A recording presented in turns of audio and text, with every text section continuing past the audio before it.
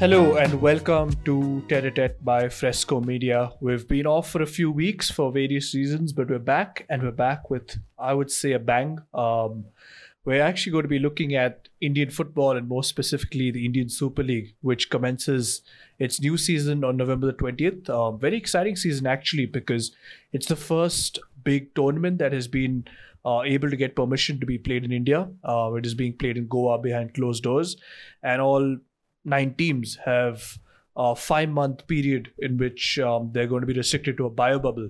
And quite exciting to see a lot of prominent names that you wouldn't really associate with Indian football. You know, you have Robbie Fowler managing East Bengal, who themselves are making the debut in the Indian Super League. We do have a lot of returnees, some stars who have graced the Indian Super League in the past 3 or 4 years. And also, another exciting thing is that we have a very esteemed guest with us, Debadip Bhattacharya, who is a very passionate Indian football fan and comes from the core of Indian fanaticism for football. How are you? Thank you, Shreyas. I'm good. Thank you for having me here. I'm really excited about the season, just like you. Of course. Why wouldn't you be excited, Still have to ask you which Bengali team you support. I'm totally East Bengal. So right now, the whole tension that's been between the ATK and the Mohun Bagan fans, that's really exciting me, and it's good entertainment for me. Listen, the tension isn't just between the East Bengal and Mohun Bagan fans. It's between the Mohun Bagan fans and the ATK fans. Can you elaborate on that a bit before we go ahead? So the Mohun Bagan fans, basically, they're very proud of themselves, proud of their history, proud of their legacy, and they're very anti-corporate intrusion into their club. And they see it as an intrusion. They don't see it as a merger, which I think comes from a place of emotion rather than logic and being pragmatic about it. Because Mohun Bagan, you accept it or not, really needed some cash and really need to turn themselves into a more professional club, which I think the ATK management are going to provide. And but I think they're not looking at the good side, because ATK right now has the strongest squad on paper. So I think they have a lot of things to look forward to. But right now they're more interested into preserving their history and preserving their emotions. Well, what better to start off than the history? We're going to be looking through the last 20-25 years of Indian football more specifically. And I think we can't start off with the recent history without covering, the most famous Indian football tournaments. We're talking about the Durand Cup and the Santosh Trophy.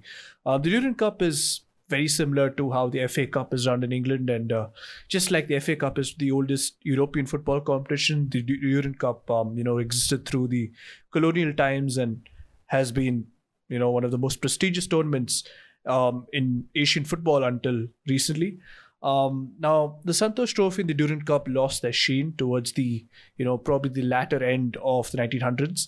And coming to the new century, I think the National Football League, which essentially was the premier football league of the country, it shook a lot of things up in Indian football. Yes, of course. Like you said, AIFF after 96, I think from 96, they wanted to nationalize the clubs, make a national league, make a top flight football league for clubs to be participating in. Because as you mentioned in history, in the past, when India was a force to reckon with in Asia, these tournaments played a very important part. Historically, Durand Cup is extremely relevant because being the oldest tournament in Asia, it has a place for itself in history.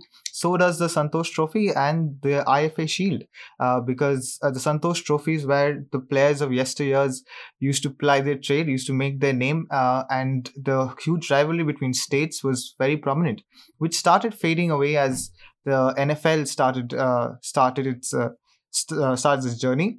And which is why I think the IFA Shield has been discontinued. In the last few years, the Durand Cup was discontinued. But again, tell me, the Durand Cup has again started as a pre-season tournament. Do you think it can be brought back to its lost glory? Can it be? They can't capture the past glory if they brand it as a pre-season tournament. This should be a tournament, I guess, that the new owners of Indian football, which is FSDL, or Football Sports Development Limited, which is basically backed by Reliance, and that's why you see Neeta Ambani coming forward as the first lady of Indian football, really. I think for them to use the Durand Cup or the Santosh Trophy even as a marketing experiment, they should rather focus on it being something similar to a FA Cup or something, because having it as a preseason tournament, we saw last year, of course, where a lot of the ISL teams that did participate in it fielded the second strings, and it kind of diminishes the prestige and the glorious history these tournaments have come to experience over the past century. But on that note, 2006, the National Football League, or the NFL, was rebranded as the I-League. And this is kind of a turning point in the sense that the I-League looked at bringing corporate owners into the fray. We did see, the likes of Mahindra United and JCT experiencing a lot of success during these times. But eventually, towards the end of the decade, they crumbled due to financial pressure. Of course, like you said, I think the I-League was a very good platform for Indian clubs to be in a top flight league. It made a lot of sense, and AIFF did a good job in managing it and how they started this new initiative of corporate entries, because what it did is it opened doors for clubs from places where football is not so prominent. Like you said, I might come from the right place for football in India, but clubs like Chennai City, Minerva Punjab, Mahindra United from Mumbai, these kind of clubs, they started entering the I-League, and they had a lot of on-field success, which is good for them, because that showed that football is present in all parts of our country, which is great for football in our country.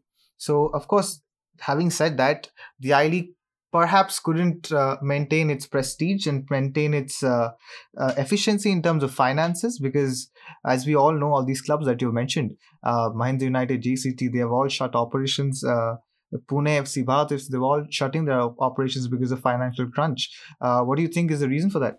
Yeah, I think, like you said there, a main key reason is the fact that there has been a lack of interest in local Indian football.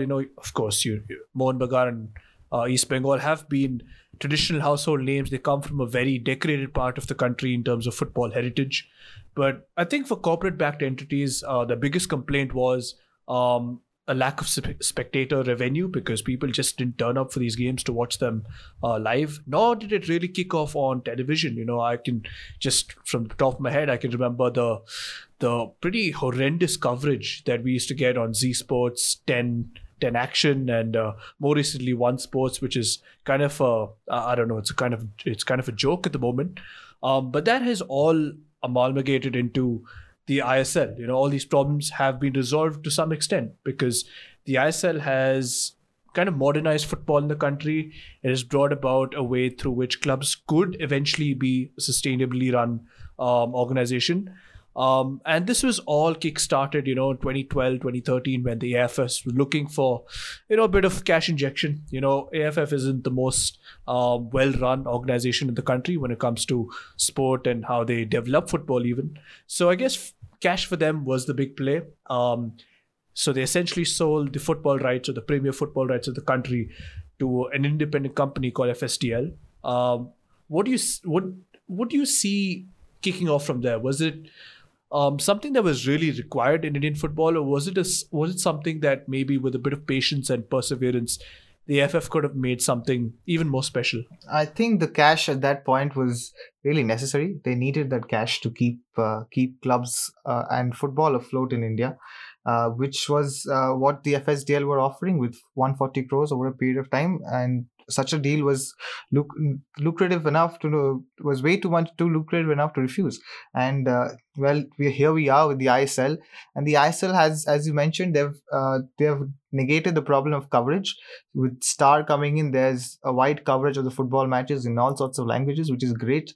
The problem again. And Star is a partner as well. That's another important thing. Yeah, Star they're not just a sponsor, they're not just a broadcaster.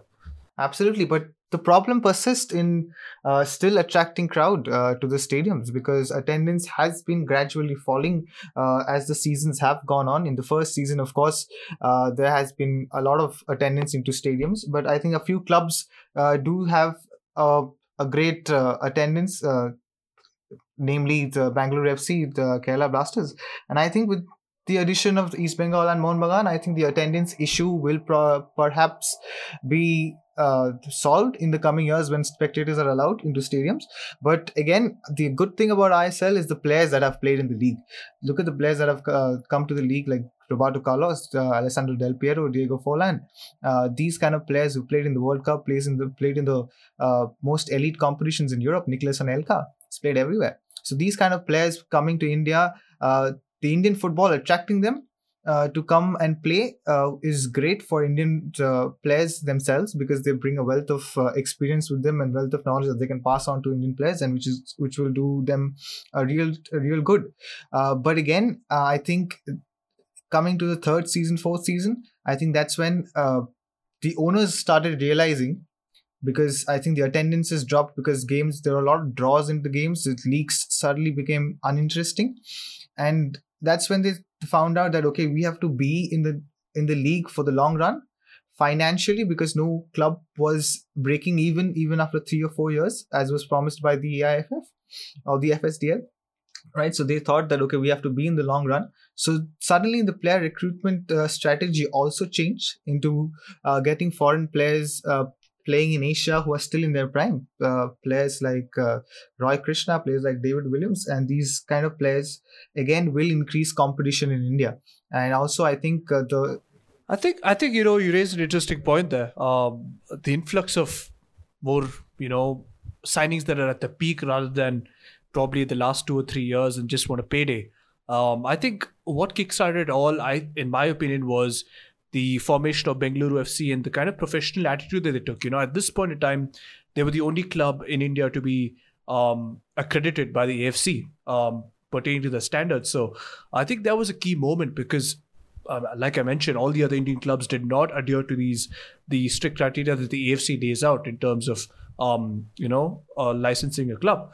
So within all that context, and the fact that ISL was a private league at the time, the first 2-3 years, which was only lasting for 2 or 3 months, the moment it became a bit of a longer term league with 3 or 4 months, I think it all changed, because you saw the likes of, like you mentioned, ATK going out and signing Asian players in their prime. And that has juiced up the competition. This season, like we're going to come out to mention a few times, we are seeing players that you'd never associate at this time in their careers playing in the ISL, and that bodes very well for the competition. Absolutely.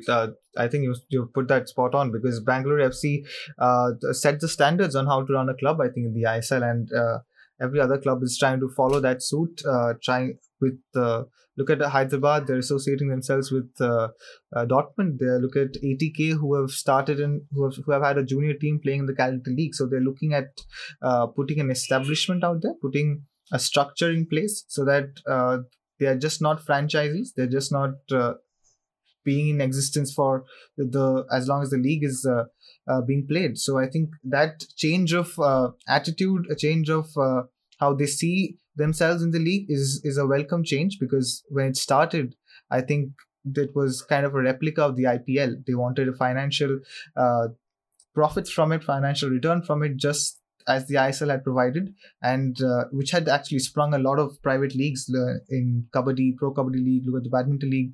So all these leagues started off as an offshoot, trying to replicate themselves from the IPL, and it's a great thing that the ISL is changing its viewpoint, right? Of course, I love to see it. I love to see an attitude to change. The IPL hasn't changed all too much. Of course, there have been minor changes that were required. A lot of the other leagues, like you mentioned there, the Pro Kabaddi League and so on, still maintain that IPL style ethos in their competitions, while the ISL has changed the most. You have to say that they've made changes to make the ISL obviously is now the premier sporting competition of the country, a footballing competition of the country, and has to be a bit more than a 2 or 3 month league, which has been represented in the last couple of years. And I think that is great, because we want the merger to go ahead. We want more teams in the ISL, and we want more competition. We want more representation in Asia. And I think this was a great move that they made the ISL have a AFC Champions League slot, which FC Goa are due to play in. That was probably one of the most exciting things that I was looking forward to this coming season. And we will move on to these, the team by team analysis and how teams are shaping in what is promising to be a very grueling and interesting season. But before that, in part 2, we'll be focusing on how the financial aspect of Indian football played such a big part in not only the formation of the ISL, but also the doom and gloom surrounding a lot of the biggest and most famous Indian football teams. So stay tuned for part 2 of our ISL series.